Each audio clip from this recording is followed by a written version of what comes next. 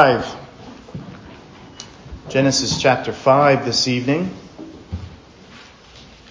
Genesis 5, 21 through 24. Hear now the word, the living God. Enoch lived 65 years and begot Methuselah. After he begot Methuselah, Enoch walked with God 300 years and had sons and daughters. So all the days of Enoch were 365 years. And Enoch walked with God, and he was not, for God took him. This is the word of the living God, and we say, thanks be to God. Amen. Please be seated. Let's pray together.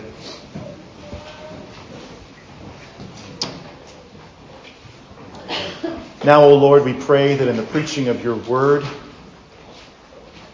the voice of Christ would be made known to his sheep, that he would be pointed to as the way, the truth, and the life, that our souls would be edified, that you would encourage us as we walk in the days in which we live. And we pray all of these things in Jesus' name. Amen. What does it look like to live in a world of sin and death? What does it look like to live in a world that is seemingly getting worse? A world where all around you people are dying. They're spiritually dead, of course, but they're physically dying. Their days are coming to an end. What does it look like to be one who walks with God according to his promises in the midst of sin and death and curse all around? I think you have one such example in Genesis chapter 5 of one who indeed walked with God in a world full of sin and death. But I think in Genesis chapter 5 verses 21 through 24, you not only have the example of a man who walked with God in a world of sin, in a world of death where people all around were passing away, but you also have a picture of resurrection life. What I want to do tonight, brothers and sisters, briefly is take a few moments and walk through this text and talk about the details of this passage and then glean three simple lessons tonight. Three simple lessons about walking with God in a world of sin and death. I remember as a young child being captivated by various parts of the Bible. I had the privilege of growing up in a Christian home, and so from an early age I was able to hear Bible stories. And it always struck me that there was an interesting man in the first few pages of Genesis, and his details were rather short. His resume was short. We only get a few verses. But one that always jumped out at me was Genesis 5, verse 24. And Enoch walked with God, and he was not. What a description. I grew up thinking that there was such a godliness perhaps in Enoch's life that he ultimately didn't face death. Which is true. He didn't face death. The Lord God took him, or as the old writers and commentators would say, translated him. But could it be that there's more going on in Genesis chapter 5, verses 21 through 24 than just a godly man not dying? And I think that is indeed the case. Let's look at Enoch. First, a few surrounding passages from Scripture. Enoch, if you do the math, was the seventh from Adam. The seventh from Adam. Now, you could do the math in Genesis chapter 5 and see that, but you could also turn to the very end of your Bible, which I invite you to do now, to Jude, the book of Jude. Boys and girls, Jude is simply one chapter. So this would just be Jude, verse 14. There we read these words. And brothers and sisters, I want to encourage you to see how we're undertaking this. Scripture interprets Scripture. Subsequent revelation, revelation that comes later on in the Scriptures, is making, as one scholar would say, making evident or making explicit what was already implicit in the text. Jude, verse 14. Read these words. Now Enoch, the seventh from Adam. So Genesis 5 tells us that he was the seventh, but under the inspiration of the Holy Spirit, we now have that declared. Now Enoch, the seventh from Adam, prophesied about these men. Now we don't learn this in Genesis, that Enoch was a prophet. Notice what his prophecy was. Prophesied about these men, also saying, Behold, the Lord comes with 10,000s of his saints, to execute judgment on all, to convict all who are ungodly among them of all their ungodly deeds which they have committed in an ungodly way, and of all the harsh things which ungodly sinners have spoken against him. Enoch, the seventh from Adam.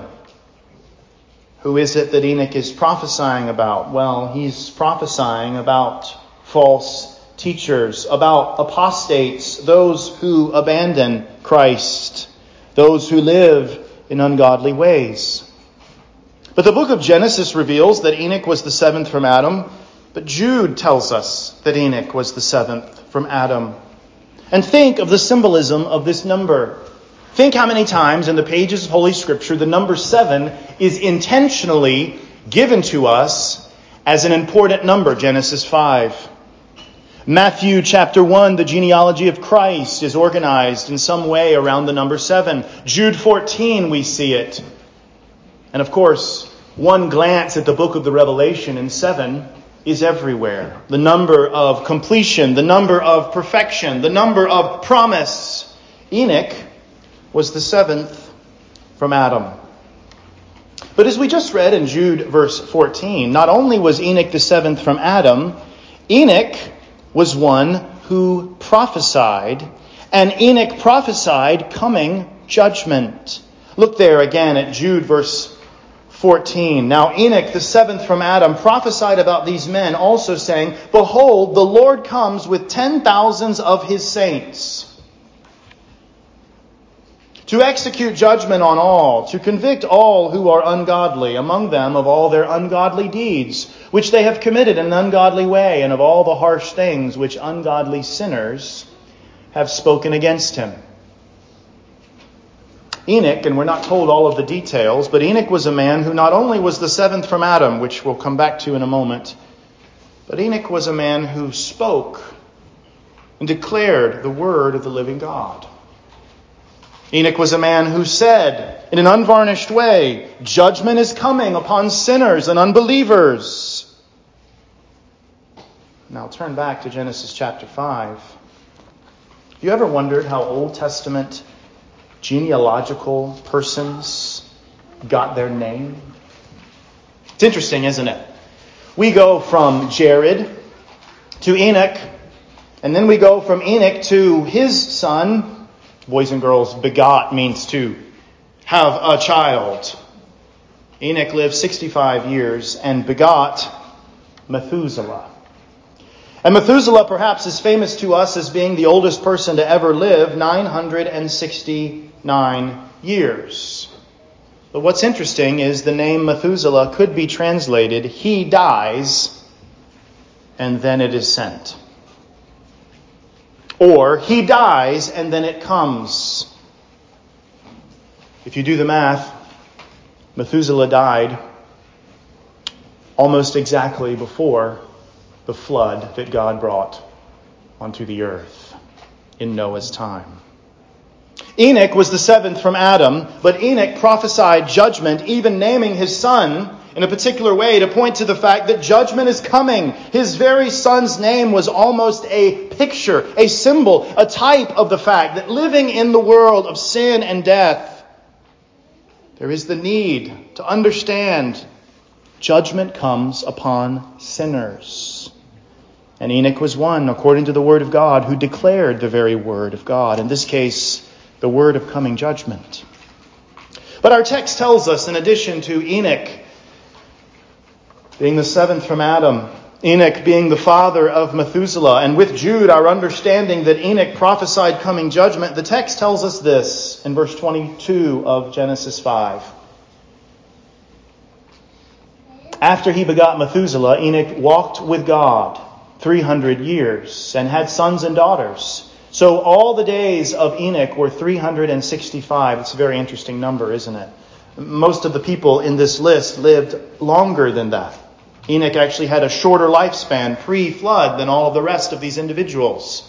Can we think of any reason why 365 might be his number? Well, of course, some commentators would say it is the number of days in a year, which really means nothing to us unless we consider that Enoch is going to be a symbol. So all the days of Enoch were 365 years, and Enoch walked with God. He's the seventh from Adam. He's a prophet, even naming his son after the kinds of prophecy that he is preaching, and he walks with God. In the book of Genesis 3:8, Genesis 6:9, this phrase indicates fellowship with the Lord. Look at, for instance, Genesis chapter 6, verse 9. This is the genealogy of Noah. Noah was just a man, perfect in his generations. Noah walked with God. And Noah begot 3 sons, Shem, Ham, and Japheth. Turn over to Genesis 3 for just a moment. Genesis 3. There we read these words, "And they heard the sound of the Lord walking in the garden in the cool of the day, and Adam and his wife hid themselves from the presence of the Lord God among the trees of the garden." Both among those who are walking with God, even hiding in their sin, and those who are walking with God in their uprightness, like Noah, have a kind of description of fellowship with the Lord, walking with God. The writer of Hebrews gives us one more piece of the puzzle. Turn over to Hebrews 11, verse 5 for just a moment. Hebrews 11, verse 5. This is, of course, the famous chapter where faith is described. Hebrews 11, verse 1. "Now faith is the substance of things hoped for, the evidence of things not seen. For by it the elders obtained a good testimony. By faith we understand that the worlds were framed by the word of God, so that the things which are seen were not made of things which are visible. By faith Abel offered to God a more excellent sacrifice than Cain, through which he obtained witness that he was righteous, God testifying of his gifts, and through it he, being dead, still speaks. By faith Enoch was taken away so that he did not see death, and was not found because God had taken him. For before he was taken, he had this testimony that he pleased God." What does it look like to live as a follower of God in a world of sin and death? When all around there is curse, there is sin, it seems as though things are getting worse and worse and worse. Years, in fact, in the case of Enoch's life, hundreds of years are passing by, and you're seeing them, and things are getting worse and worse and worse. And Enoch is described as the seventh from Adam, the one who prophesies the coming judgment of those who forsake the living God, the one who even names his boy a name which points to the fact that judgment is coming. One who is described as having fellowship with God in such a way that he pleases the Lord. Well, continuing in Genesis chapter 5, we read, "And Enoch walked with God, and he was not, for God took him." Now, all the years growing up as a young boy, thinking about the story of Enoch, I often thought to myself, Enoch must have been really, really, really, really, really good. I know he was a sinner because that's what our faith teaches us, but Enoch must have been really, really, really, really good. Such that the question might come to our minds, did he earn favor in a special way because of the way that he lived his life? Did he earn favor in a special way, maybe the way that most of us think about him? But what if, in addition to Enoch, yes, being an example of what it looks like to live faithfully in a world of sin and death, Enoch is also a sign by God's design. Nehemiah Cox, perhaps the chief architect of our confession, the London Confession of Faith, written in 1677, commenting on God's various covenantal dealings with mankind, writes these words, and listen closely. Quote, Enoch was the seventh from Adam, and this septenary number, this number of 7, is famous in Scripture for its spiritual signification of that perfect rest or Sabbath that Christ should bring his church to. So Matthew counts the genealogy of Christ by septenary generations. Again, the translation of Enoch happened, and then listen to this. When did Enoch's translation happen? Cox tells us, but if you take out your calculator and do the math, Enoch was taken shortly after the death of Adam. Again, the translation of Enoch happened soon after the death of Adam, the first whose natural death is mentioned in Scripture. Enoch, in the 7th generation, was translated that he should not see death. As they had seen the fruit of the curse exemplified in Adam's death, so they saw that life which the promise gives exemplified in Enoch's translation.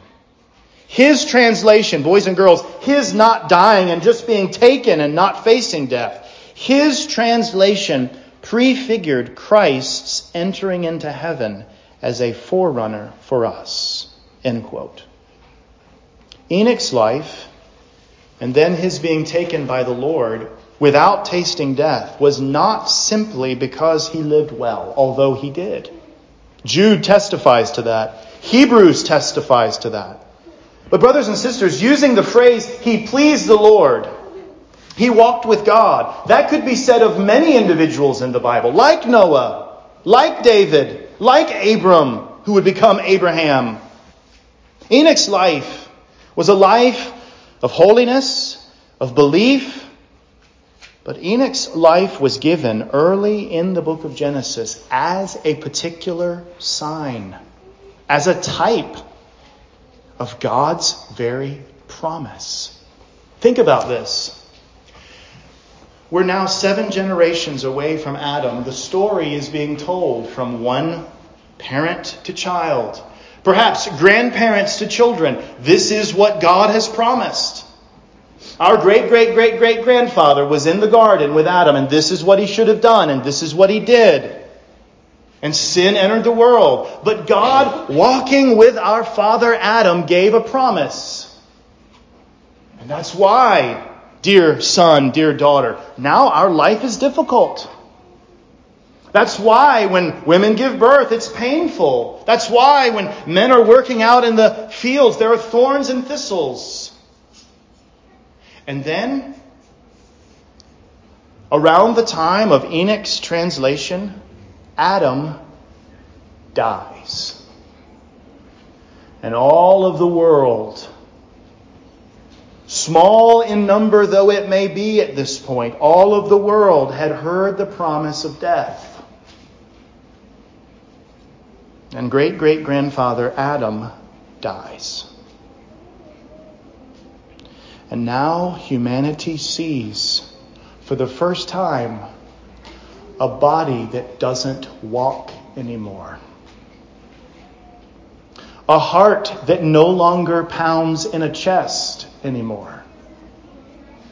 Breathing that has ceased. And it becomes very, very clear that one by one God's promises in Genesis 3:15 are true. That the story of great-great-great-great-grandfather Adam is true. Not only is life difficult, not only is birth painful for our women, not only do we struggle to walk with God, and not only do we see many and many and many of our cousins forsaking the living God, walking in the ways of sin and death, but now Adam dies. And shortly thereafter, God in his kindness takes one One who is living how? According to the promises of God. According, we should say, to the promise of God. There will come a seed of the woman, and he will crush the head of the serpent. And generation after generation is passing by, and life is getting more difficult, and people are sinning, and finally one dies. And just as the promise is seen that the curse brings death, now in Enoch's day and his generation, after prophesying judgment to the faithful few who are holding on to the promise, Enoch doesn't taste death. God just takes him. This only happens one other time in Scripture, to a prophet later on. Yes, I think that Enoch's life is a picture of living with God, walking with God. What a wonderful epitaph, boys and girls, the words on your tombstone. He walked with God. That's what the Bible says about Enoch. But is that all that we're meant to see? Or, if we're willing to dive in and we see all of the numbers and the ways that all of the text of Scriptures highlight those numbers. He is the seventh from Adam. He's the number of completion. What happens when we get to all of the completion of God's plan? People surpass death. But not because of Enoch's holiness alone, but because Enoch held to the promise. So what lessons are we to make of this? Seventh from Adam, prophesying coming judgment on a sinful world, even naming his boy such. Walking with God, pleasing God, and being one who shortly after the death of Adam is translated as a picture for all to see. Belief in the promise means that there will be death, but God's promise of life still stands. What lessons are we to learn? Well, three, briefly, I think, at least. We are to be a people who are living in light of God's promise.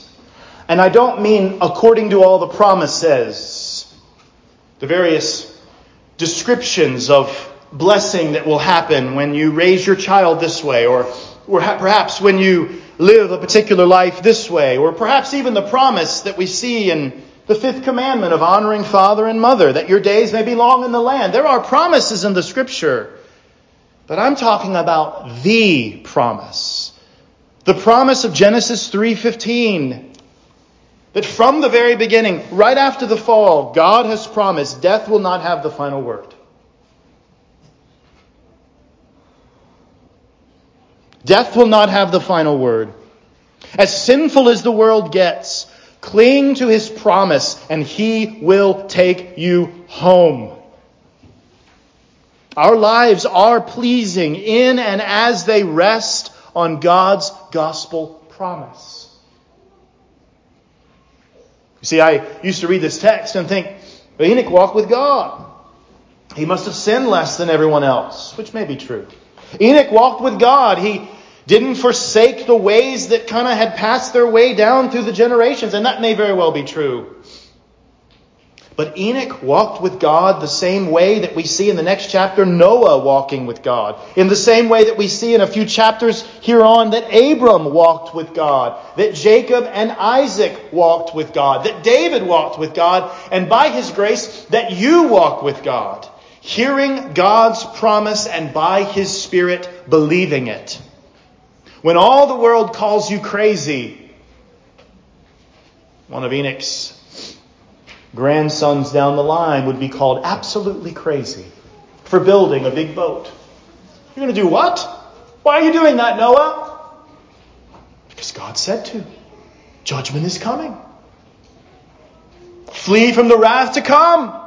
Oh, Noah. That's an old wives' tale. All that stuff about great-great-great-great-grandfather Adam, it's nothing.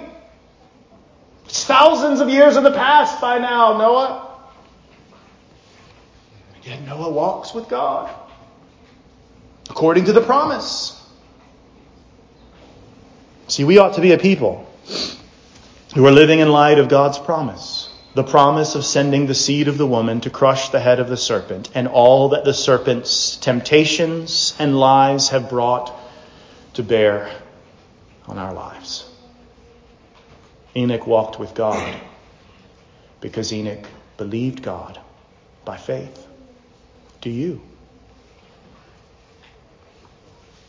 You live in days like Noah, days like Enoch, or all around you it seems like more and more people are walking away from the living God. Death comes. The older you get, boys and girls, the more people that you know of will die, and they will taste death. And should the Lord Jesus tarry or not come during our lives, we will taste death. But God has given us His promise that the curse will not be spread farther than God's redemptive grace. But there's a second reality. The first being we should be a people living in light of God's promise, pleasing Him, of course, by believing His word. But secondly, we need to be a people who proclaim the realities of God's promise. Now think about how Enoch proclaimed God's promise. Jude tells us, we're not given all of the background. Jude is an interesting book to navigate, but it's Holy Scripture. We're not told all of what Enoch declared, but we are told that Enoch said to his generation, judgment is coming. It's not popular. It won't win you many friends, and in our time you will perhaps influence less and less people. But in addition to living in light of God's promise, we need to proclaim the reality of God's promise, namely coming judgment. Judgment is coming on the world. It was true in Enoch's day, Noah's day, and it's true in our day. What does the Scripture say? There is this twofold expression about the second coming of Christ. It goes like this. Saints will marvel at Him. They will love His appearing. They will be vindicated. They will have the shackles of remaining sin instantaneously removed. They will hear the words, well done, good and faithful servant. They will know the glories of God forever and ever and ever and ever. But the other reality that the Scripture speaks of is the absolutely horrific reality of standing in the face of the coming King without having trusted in Him. And to know that His coming is life and rest for His people, and death and eternal judgment for those who have rejected Him. Enoch was a preacher of coming judgment. See, the promise of God is not simply the promise of grace, but it is, as seen through the pages, an interpretive grid of the rest of the story in the pages from Genesis to Revelation. It is also the promise that He will judge every single sin.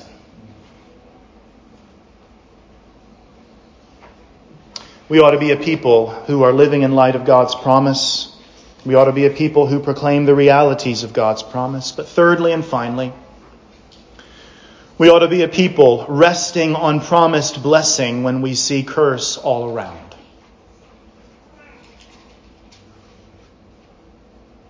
We ought to be a people who are resting on promised blessing when we see curse all around. Think of Enoch's translation right after or near the time frame of Adam's death. Now, I know this might stretch some of us. This kind of putting the Scriptures together would have stretched me 10 years ago. Meaning I might have said, well, that's not explicitly there. Discussion of the importance of 7, it's not there, although Jude says it. Discussion of the numbers and how this relates to Adam's death, that's not explicitly said in these 4 verses. Aren't we making a lot about the fact that Enoch was a type of Christ?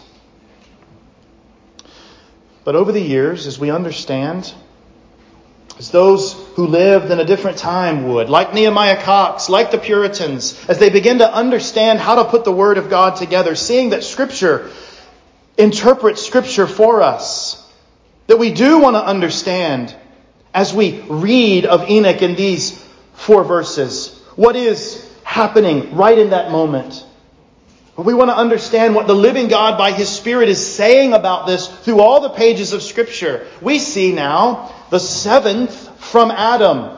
Adam dies. And right as Adam dies, in the same lifetime, Enoch is taken. Can you imagine? Can you imagine the picture of this for those who were holding on to the promise? Yes, God in His sovereign grace worked in the heart of Enoch such that his life could be described, as verse 24 says, walking with God. But brothers and sisters, there's more happening here in the life of Enoch. Enoch is taken, and he's taken at a time when the reality, the full weight of the curse has come, and people see it. And Enoch, the one that we know who is walking with God, who keeps believing the promise of God, he doesn't die, but he lives. And he's the 7th. He's the 7th from Adam. Brothers and sisters, should the Lord tarry, there will be funeral after funeral. Should the Lord tarry, the days may get darker and darker. Should the Lord tarry, more and more family members and friends and co-workers will want nothing to do with the living God. Think about the line from Adam to Noah, how bad it got. And then think about our days. In some ways, we're living, if you will, in Noah-like days. And yet God, in His grace, constantly points us to the promise. I haven't forsaken my promise. The skull-crushing seed of the woman will come. Thousands of years later, He came and He died on a cross, and He took the sins of the people who would ever trust in Him and wrapped Himself in their record and took it to the grave. And on the 3rd day, He lived. According to God's promise, the sin bearer was not held by death. Enoch was a little bit of a coming picture of that. It's almost like from Genesis to Matthew, we have pictures. He's coming. He's coming. He's coming. It's going to get bad. It's going to look ugly, but He's coming. He's coming. Adam dies. It's true. Adam dies. Enoch is translated. He's coming. Just like Enoch believed God's promise. We get to Abraham. We get to Isaac. We get to David. Then we see the manger of Bethlehem, the seed of the woman. But aren't we living in days where we're waiting for the Son to come?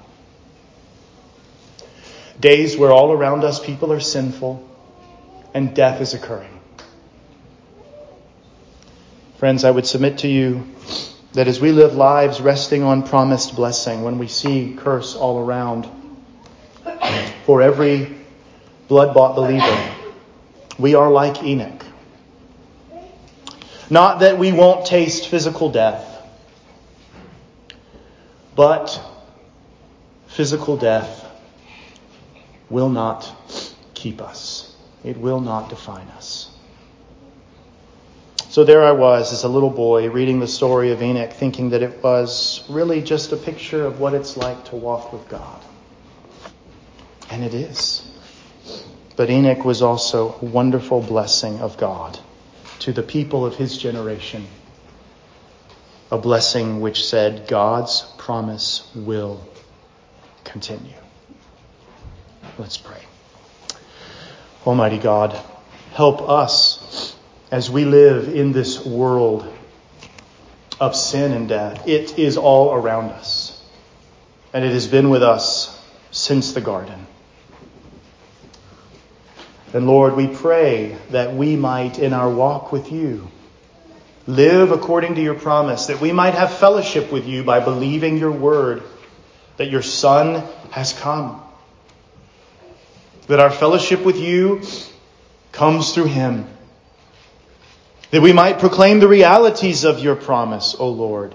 That grace is available to any who will receive him, but judgment is there for all who reject him. And Lord, give us lives, even this week, that are resting on your promised blessing. When we see curse all around us, help us, O Lord, to press just past the curtain. When we see in the book of the Revelation, the King of Kings and Lord of Lords saying, I will make all things new. Lord, help us to look past sin, curse, and death to our own translation and fellowship with you because of Christ. In Jesus' name, amen. Let's sing a song of response. You'll find these words listed for you there in your bulletin.